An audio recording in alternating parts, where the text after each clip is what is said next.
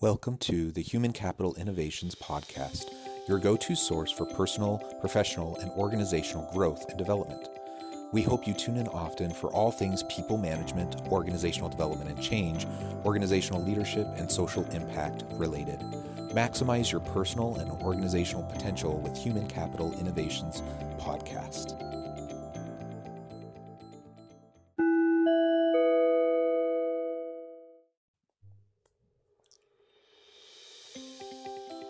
Welcome to the Human Capital Innovations Podcast. In this HCI podcast episode, I talk with Chris Smit about comparative international context, cultural differences, and identities, and how organizational leaders can better prepare their diverse workforce for the challenges of working in an increasingly interconnected world.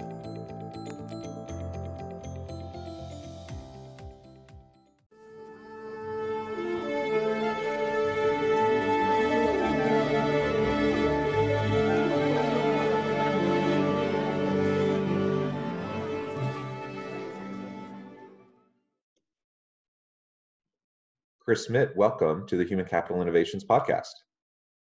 Hello, John. How are you? I'm very good. It's great to have you with me in the audience today.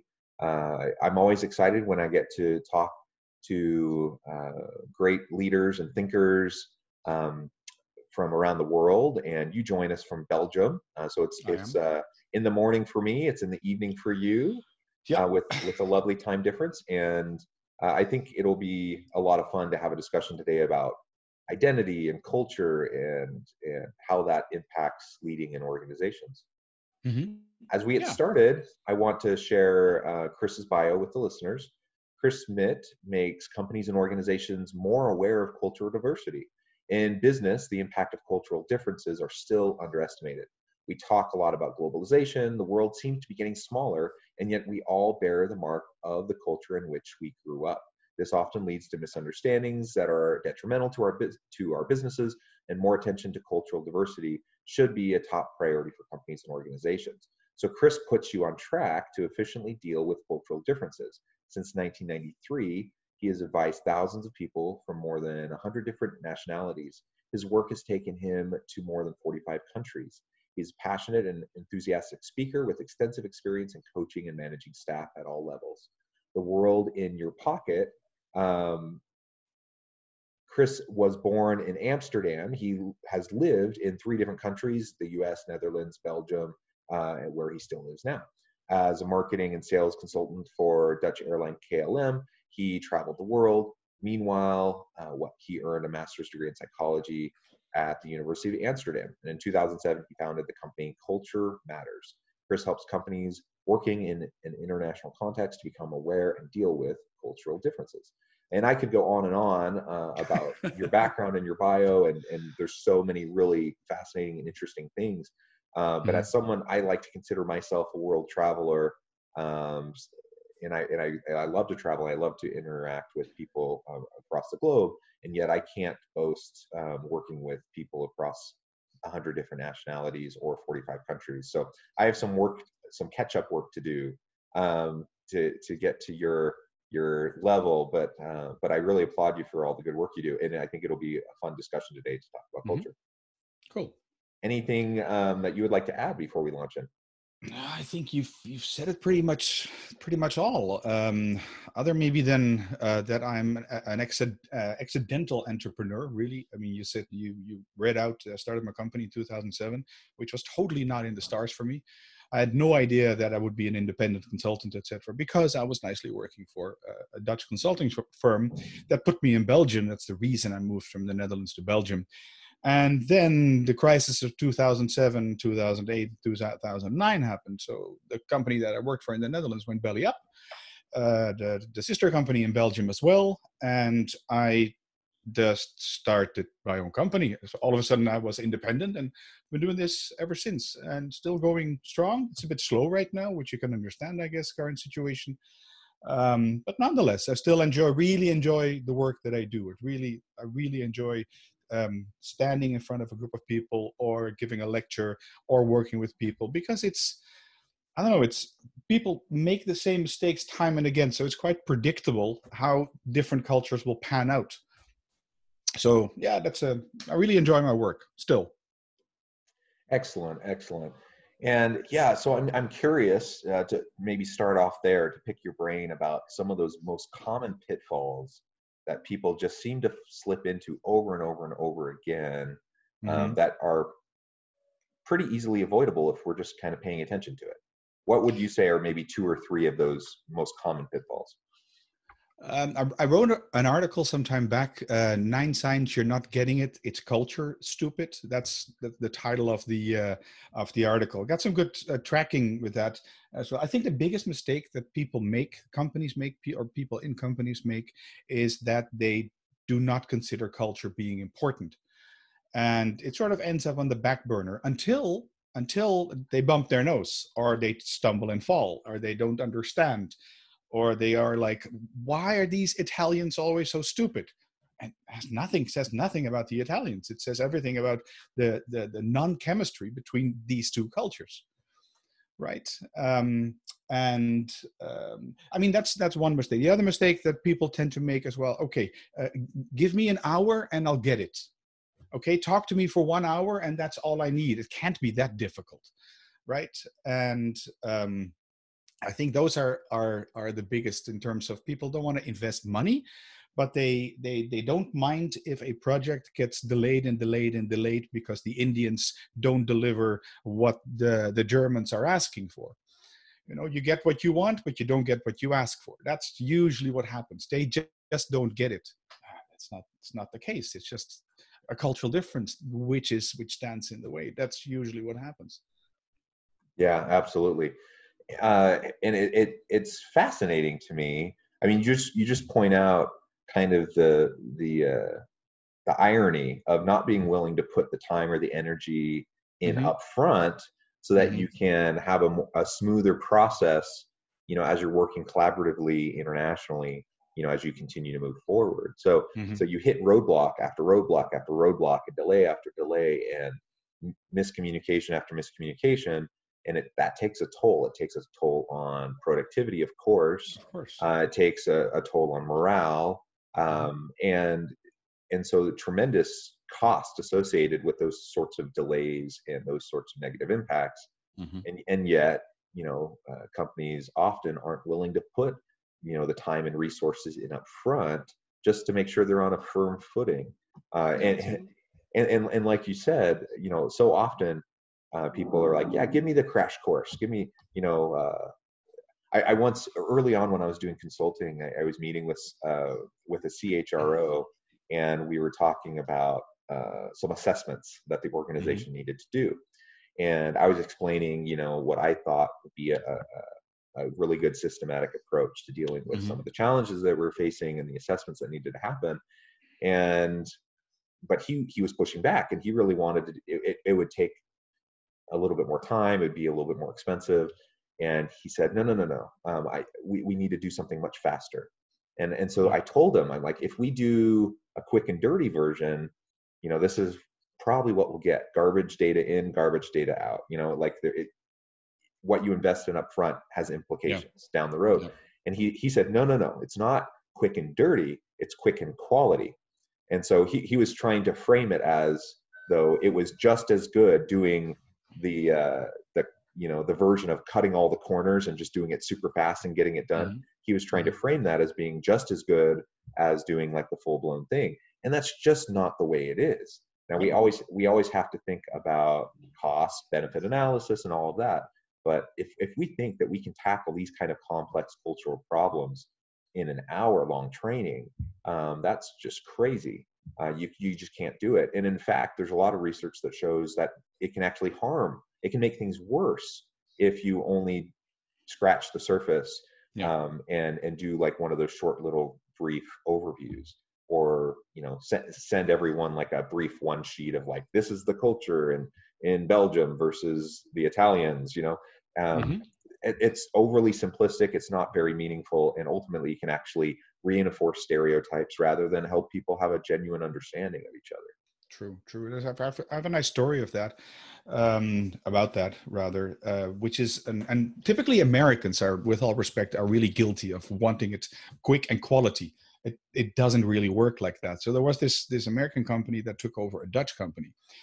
And the Americans were already a bit weary about these Dutch, with this liberal thinking, et cetera, very liberal thinking. Good English, but liberal thinking. And we don't really understand this too liberal thinking. And there's this book, which is called The Undutchables. And it's written by two Americans. I think they were journalists. And they describe the Dutch culture really well if you're Dutch. It's really funny for a Dutchman to read because you're being held a mirror in front of you. So they thought the solution to this was, let's give all our key employees in this book so they can read it and they can prepare actually in order for them to cooperate. Well, the end of the story is that actually it worsened the situation because the Americans thought the Dutch were crazy, but after reading this book, they knew the Dutch were crazy. So it really works counterproductive. And if you allow me, I'll tell you another story which is from my own experience. I worked for Philips Medical System. It's one of the biggest parts of the Philips company that still exists. And I did this workshop in the Netherlands, and it was a pilot. And this team was run by an American. I mean, you couldn't get more American than he.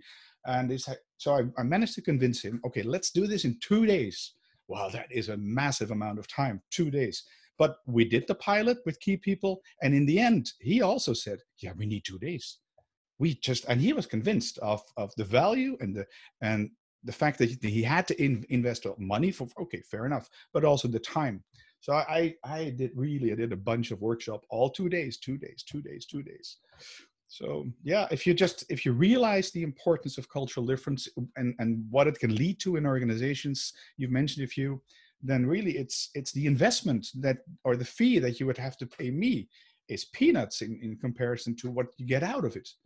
Now, of course, the holy grail with any kind of consulting or training or whatever is contributing whatever changed to that one thing. And that's always difficult. How much faster will we go? How much less frustration will we suffer? Maybe we can retain 1 or 2 people more because otherwise they would have left the company out of frustration. That is expensive. You can put a price tag on that.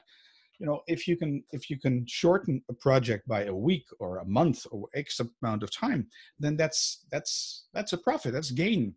But it's really hard to put that on this one attribute in terms of doing a 1 day or 2 day workshop.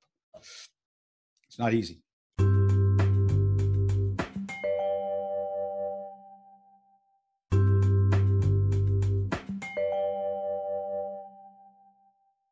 Yeah, absolutely.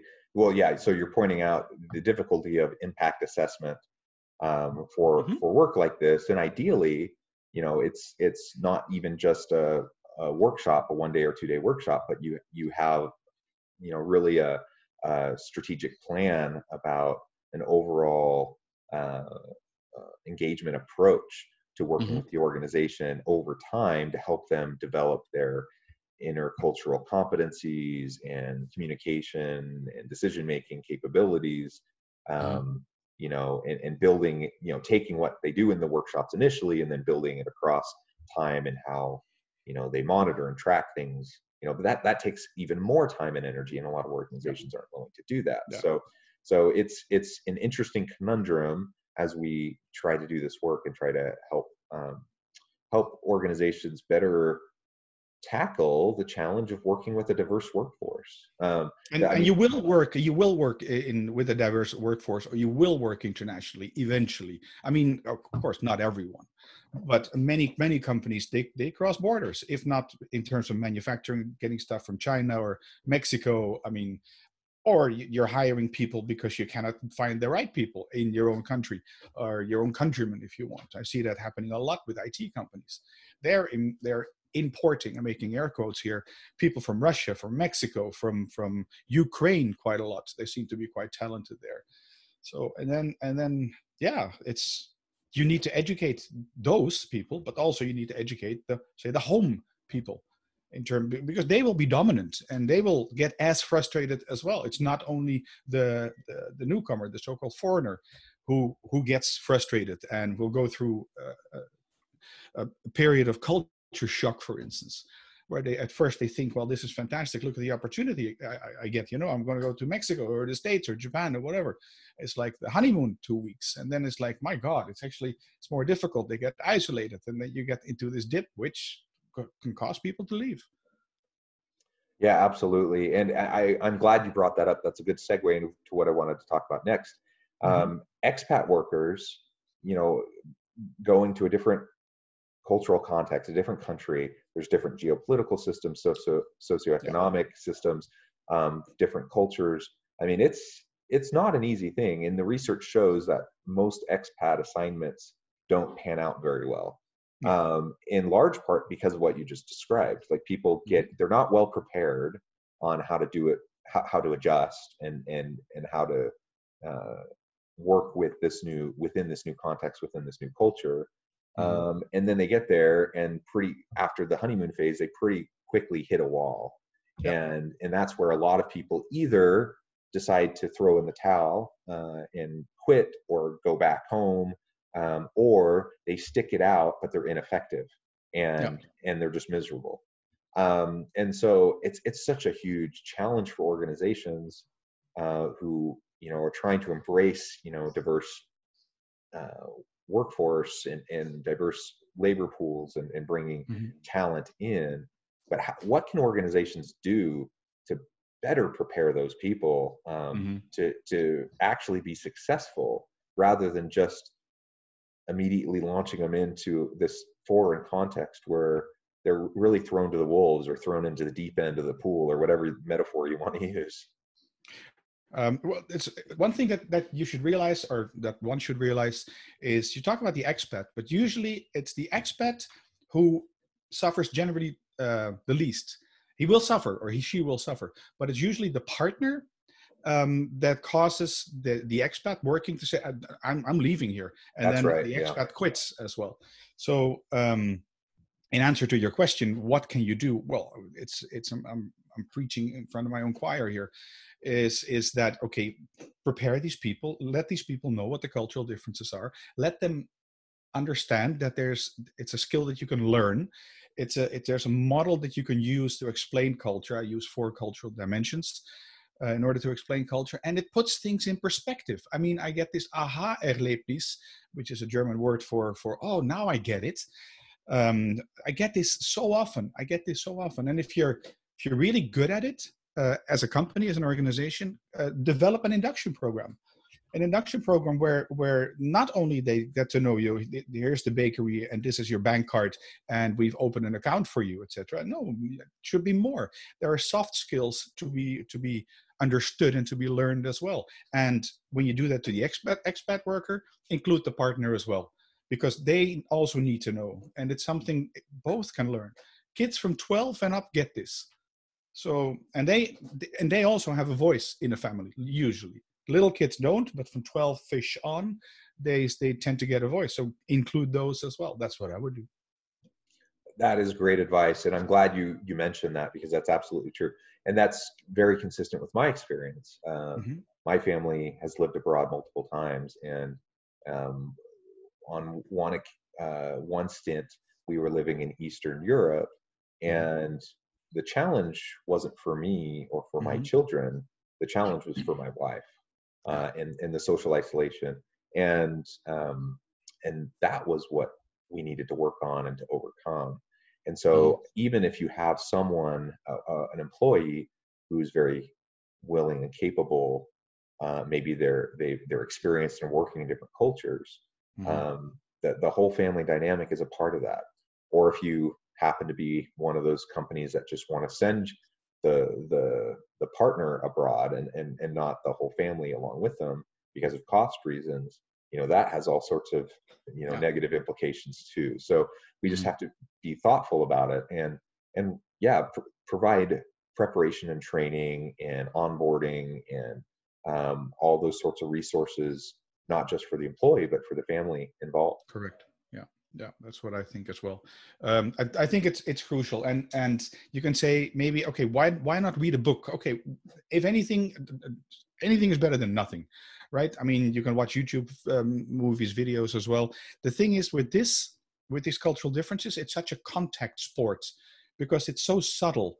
It is not only the focus on why is the word freedom so more important for Americans? Why is that in your constitution and in what is it, the Pledge of Allegiance, for instance?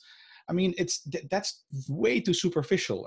How we kiss, bow, or shake hands is way too superficial. You have to go a couple of layers deeper, because the devil is in the details, and that's where it'll hurt.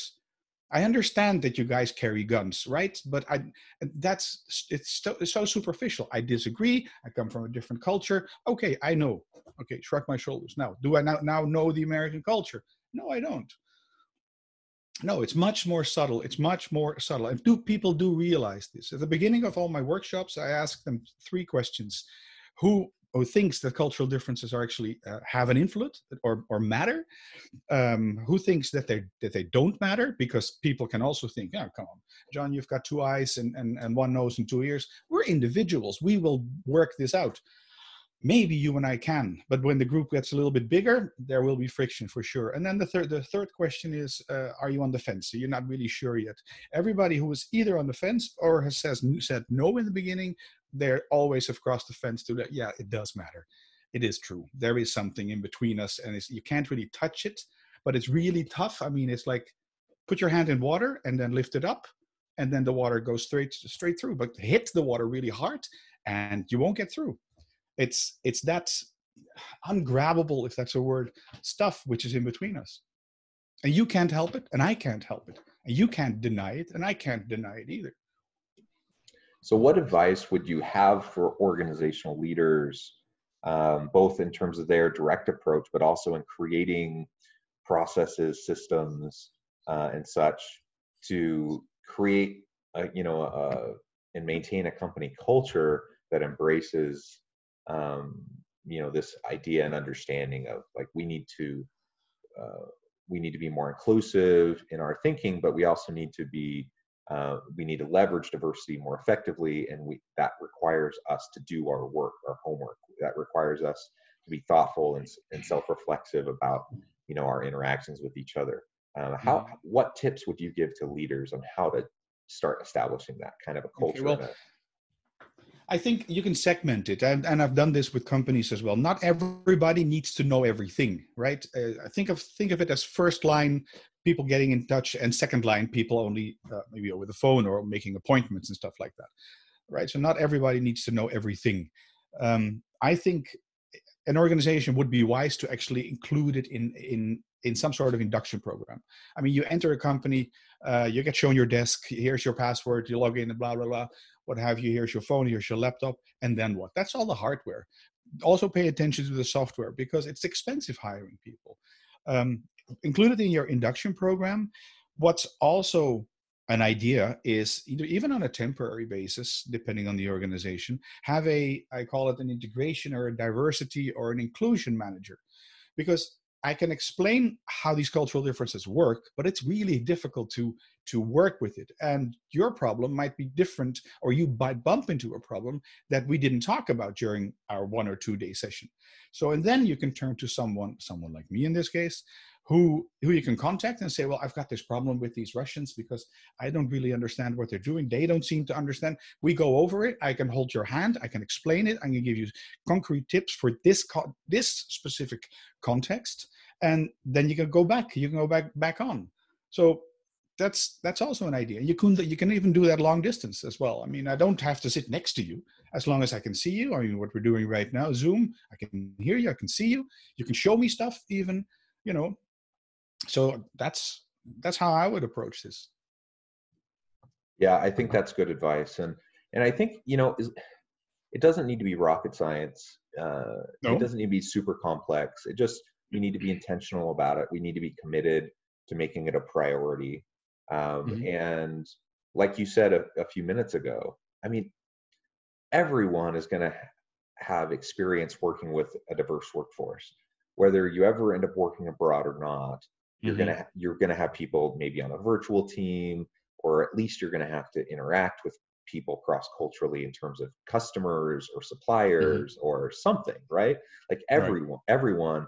I mean, the world has shrunk. We're all so interconnected. Like there's just no way that the average person isn't going to have these kind of interactions with people Hmm. over time, with people with vastly different cultural backgrounds, vastly different upbringings, different ways of thinking and viewing the world. Hmm. And so we need to put the work in. We just need to be intentional about it. And if we, put our best foot forward, we don't have to figure it out all at once. Hmm. And we can make incremental improvements, but that requires a commitment, And so as long as organizations can prioritize this enough that it can get regular attention, then we can start making some modest improvements, and then hopefully Exactly. better and stronger improvements over time. So Well, and also that companies indeed at least develop some sort of realization that the culture matters. It does really does matter. yeah, absolutely. Well, it has been a real pleasure talking with you, Hmm. Chris, and we're about out of time, but I do want to make sure that I give you a chance to share with listeners how they can get in connection with you and learn more Hmm. about what you're doing in your business. Okay, all right. That's very simple. You can go to culturematters.com, culturematters, one word.com, and everything is there. All my bios, my podcasts are there. It's a bit weird being interviewed right now because usually I would take the lead in terms of a podcast. But you can find me there. There's contact stuff as well. LinkedIn will work as well, but start with the website. That's always good. Excellent. Well, thank you so much. It's been a pleasure. I encourage my listeners to reach out to Chris, get in connection with him, and find out more about what he can do for you. If you're doing work abroad, most of my listeners are in the U.S. Mhm.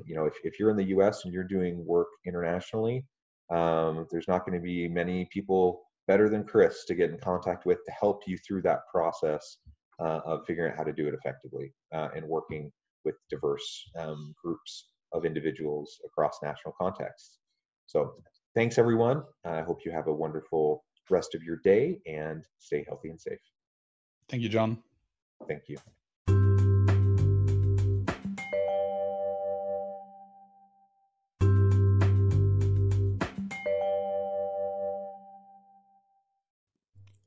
Thanks again for joining us for this episode of the Human Capital Innovations Podcast. I hope you stay healthy and safe and that you have a great week.